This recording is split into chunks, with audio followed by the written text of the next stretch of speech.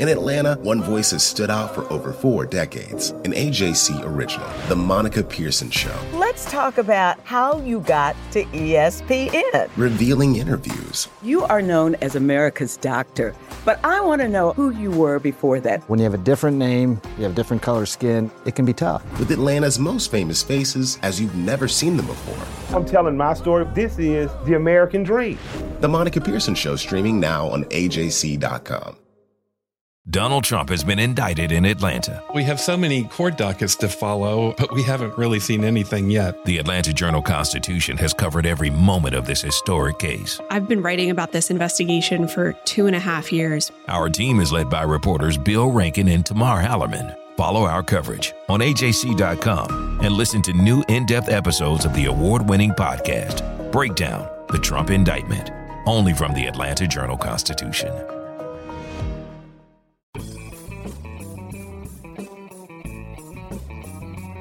Hello and welcome to the latest edition of the Politically Georgia podcast, where we bring you news and analysis from all the latest Georgia shenanigans in Congress and under the Gold Dome. We journalists at the Atlanta Journal-Constitution want to take a minute to thank our subscribers. Because of your support, we were able to make this podcast available to everyone. Our reporting and local journalism is because of subscriber support of our newspaper. If you are not a print or digital newspaper subscriber, join us. Go to AJC.com and sign up today. Thank you, and continue to follow our reporting in the Atlanta Journal-Constitution and online at AJC.com. And today we're joined for the second week in the row by Mark Niesse, the AJC State House reporter and elections expert, to talk about the crush of voting rights bills still pending before the legislature and all the movement that did or did not happen this week.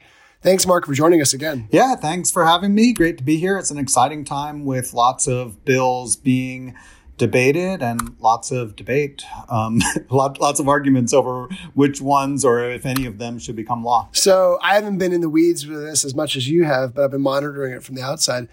It seems like the state of things are just in very much flux right now. How would you describe the fate of these of the biggest, the most major, and the most significant bills that we're watching? Well, they are moving forward. The big ones are anyway. The House has a big bill and the Senate has a big bill. And they do so many different things, such as changing weekend voting hours and requiring absentee ID and limiting drop boxes. And then there are a bunch of smaller bills also moving forward that would allow, you might recall a few years ago, we had a state turnaround officer for schools. There's a similar concept for election boards. If you have a low performing elections board, this would allow the state election board to appoint somebody to take over that elections board and try to make it better. There's also proposals to create earlier absentee ballot application deadlines. So you wouldn't be able to request an absentee ballot within the last 11 days before an election. And then there's also bills that would cut off funding. You know, there were millions and millions of dollars that flowed to counties from private nonprofit groups, especially Center for Tech and Public Life, and Mark Zuckerberg-backed nonprofit. And there are proposals to cut out outside funding to counties. And so that would fall on their taxpayers instead. So all of these are moving forward in various forms. It's a lot of different ways in which voting rules would be changed because of the presidential election and the desire among the Republican majority to tighten voting rules and make changes after Trump lost Georgia. Revenge from Republicans upset about those victories. Now, let's talk about some of the biggest provisions. You mentioned voter ID, some sort of form of ID. This is something that the big three, Jeff Duncan, Governor Kemp, and Speaker Ralston, have all endorsed in some form or fashion. They haven't necessarily talked specific bills, except for Jeff Duncan has backed a specific bill. But where do things stand with that idea? And do you think that is of the most controversial core of proposals? Is that the one that's most likely to pass? Absolutely. While it is among the most controversial proposals, it's also the one that seems to have the clearest support from both the House, Senate, Lieutenant Governor, and governor. It remains to be seen. Right.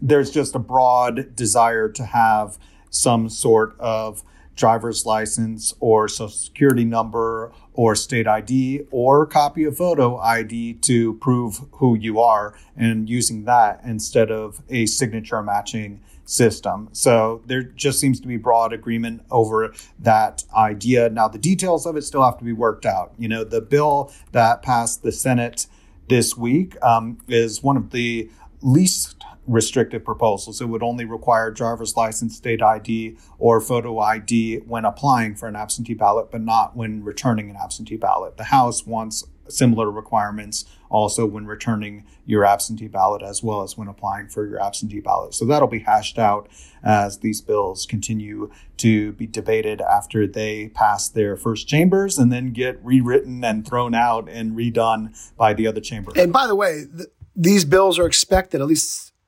4 bills have already passed, 4 elections-related bills have already passed. They're the first 4 bills to pass the Senate.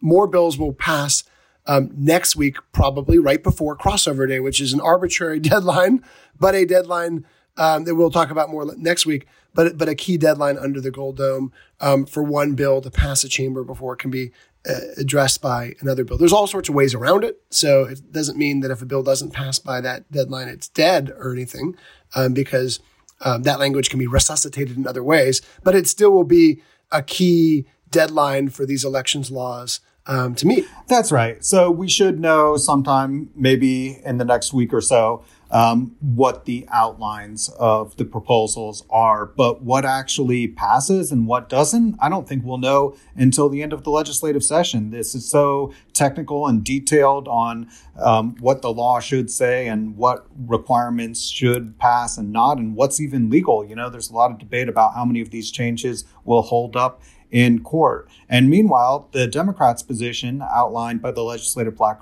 Caucus was that no bills are acceptable. They're taking a very hard line that there was nothing wrong in the November election, so why should they make any changes and why should they compromise or agree to anything? Now, that's their public position. I imagine that they'll want to be included in the debate and try to negotiate for slightly worse, in their view, restrictions on voting.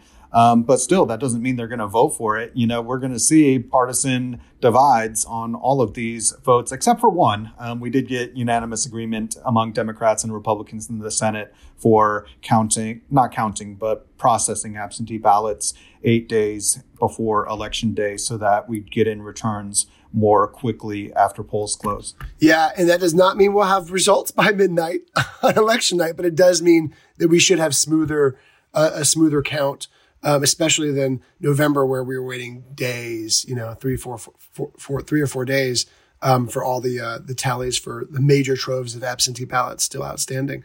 Let's talk about that bipartisan talk. Because that was Senator Jen Jordan's bill that you just mentioned that got unanimous vote. Republicans are desperate to find Democratic supporters for some of the more contentious proposals.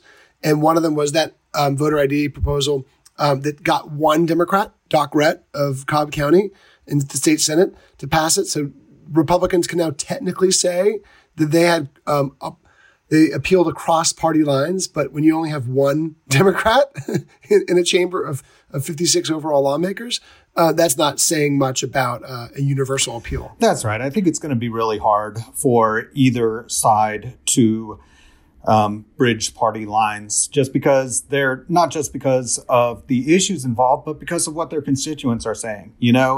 Republicans are responding to their voters who are demanding changes, and Democrats are feeling the same pressures from their voters who feel like this is just Republicans getting revenge for Trump losing. So why should they give an inch? So that's going to be difficult. And ultimately, because we live in a state where the House and Senate have clear Republican majorities, it'll be up to the majority ultimately to decide how far they want to go, if they can stick together and vote for the bills that they want. So, I do think that a lot of these bills are going to pass, but there's going to be a lot of internal debate about what form they take and how they can appear both tough, but also rational when setting voting rules for Georgia. Yeah, and right now, as of this taping, it looks like another very controversial provision is on the outs, and that is to end Sunday voting, which is very popular with Black electorate. It's a saying called "souls to the polls," where voting rights groups, churches would even organize bus trips from Sunday services to early voting sites. I've been to many of them over the years as folks went to go cast their ballots. Does not make up for a huge portion of the electorate by any means, but very popular with religious organizations. And of course, other churches have done the same thing. So it's not just used by African-American churches, but particularly popular with Black churches. And it looks like that proposal is might not make it. Right. So what happened in the House Election Integrity Committee is they did allow 1 day of Sunday voting on the first weekend of the 3-week early voting period. Now, some counties like DeKalb and Fulton, they had more than one Sunday voting day, and now they'll only be allowed to have one. But in other counties, this will be an additional weekend voting day. Many counties in Georgia just had one Saturday previously. Under the bill that passed the House committee, there would be a second weekend day required on that first weekend, either a Saturday or a Sunday. But, certainly in heavily Democratic metro Atlanta counties that did have the full slate of weekend voting options, this will be fewer weekend voting days, and that's something that they will not be happy about, despite the backstepping by the sponsors of the bill and allowing some degree of Sunday voting. That isn't enough for counties who still see this as a rollback in their voting access. Yeah, let's talk about the pressure that Republican sponsors of these measures are now facing, because there was protest at the Capitol. There's a 7-figure ad campaign from Stacey Abrams' group. There's already, and you alluded to this earlier, there's already threats of lawsuits by Democratic attorneys nationally and locally challenging provisions that haven't yet passed. And there's shenanigans at the legislature with Democrats playing hardball tactics right now and holding back votes on efforts that need bipartisan support, like sports betting, things that are not easy passes under the Gold Dome.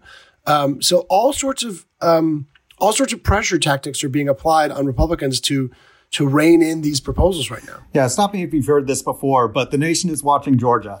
This is a familiar refrain where, we saw this in the presidential election, we saw this in the Senate election, and now we see it in the battle for voting rights and legislation governing who can vote and how they can vote. So not only do you see Stacey Abrams and Fair Fight and protesters and Democrats making waves locally, as well as Republicans calling for changes and improvements and tightening security in election systems, you also see a lot of attention on Georgia from elsewhere nationally, where Georgia is where people look to see what's happening with voting rights. And it isn't just in Georgia. You also see restrictions on voting being passed in other states as well. But Georgia gets a lot of attention, both because of its history and because of its recent history. So much is changing so fast, and everyone wants to see how things will turn out here, where we're now a bellwether state for the country. Yeah, you're exactly right. We're not the only battleground state where voting rights restrictions are being proposed. Arizona, Ohio, several others. But we're in that white hot spotlight, and we all were talking about this in October, November, how no matter how the outcome of the election went, Republicans were they were frustrated about absentee balloting and how popular it was, frankly, with Democrats, and they were looking at ways to tighten the reins on it. So as we close, talk about what you're looking for in this pivotal week coming up. That's right. It'll be a huge week because first, we see the Senate bill, the big one, that's Senate Bill 241. The big question there is the Senate going to move forward with eliminating no excuse absentee voting in Georgia? That's a big question. It's in the bill now. There was a move this week to try to remove that from the bill. It hasn't been removed yet, but the committee will decide that on Monday. And we see one side arguing, well, it's not going to fly anyway, so why move forward with it? And then we hear the sponsor, Majority Leader Mike Dugan, saying, look, this is what he believes in, and he's going to stick with it. And he has a lot of, almost every Republican in the Senate has co-signed onto his bill. So is he going to give in now, or he's not going to give in now, but will the bill be changed now, or will it continue to move forward? And then we'll also see so many other smaller bills. There are bills in committee every day, and they always do various things for elections, everything from putting absentee ballots on special security paper to where drop boxes can be located, and as I mentioned before, funding and ID requirements and all these things that, there are so many that I could try to list off. But we're going to see so many bills moving forward, and this is the time to really watch, because what comes out this week will set the terms of the debate through the rest of this month and ultimately build to a climax at the end of March or beginning of April when the legislative session comes to a close. Well, Mark, thank you so much for joining us. Well, that's all for this week's edition of the Politically Georgia podcast. Head to ajc.com/politics to subscribe to Politically Georgia. You'll get access to our daily newsletter, along with all of our stories and updates on all things Georgia politics. Don't forget to subscribe to our podcast and rate us. It really means a lot to us when you do. And as always, thank you for listening. Hip-hop is a product of Black people. It's a product of Black song and celebration. The Atlanta Journal-Constitution presents hip-hop's most pulled elements are pulled from the South. A Southern hip-hop story. We always go back to that moment of the Source Awards. Everybody wants your rhythm, but they don't want your blues. The biggest names in hip-hop. Atlanta is still the mecca for hip-hop. 50 years. No one can deny one film. The power of the South now. The South got something to say. Streaming now at ajc.com/hiphop. Our journalists at the Atlanta Journal-Constitution are working around the clock to keep you updated on all the developments surrounding the Trump indictment. Now the AJC is putting all of our coverage in one place with our new Trump 19 newsletter. Every Wednesday, you'll have our latest coverage and analysis on this historic case in your inbox. So sign up for free today at ajc.com/indictment newsletter. That's all one word. ajc.com/indictment newsletter.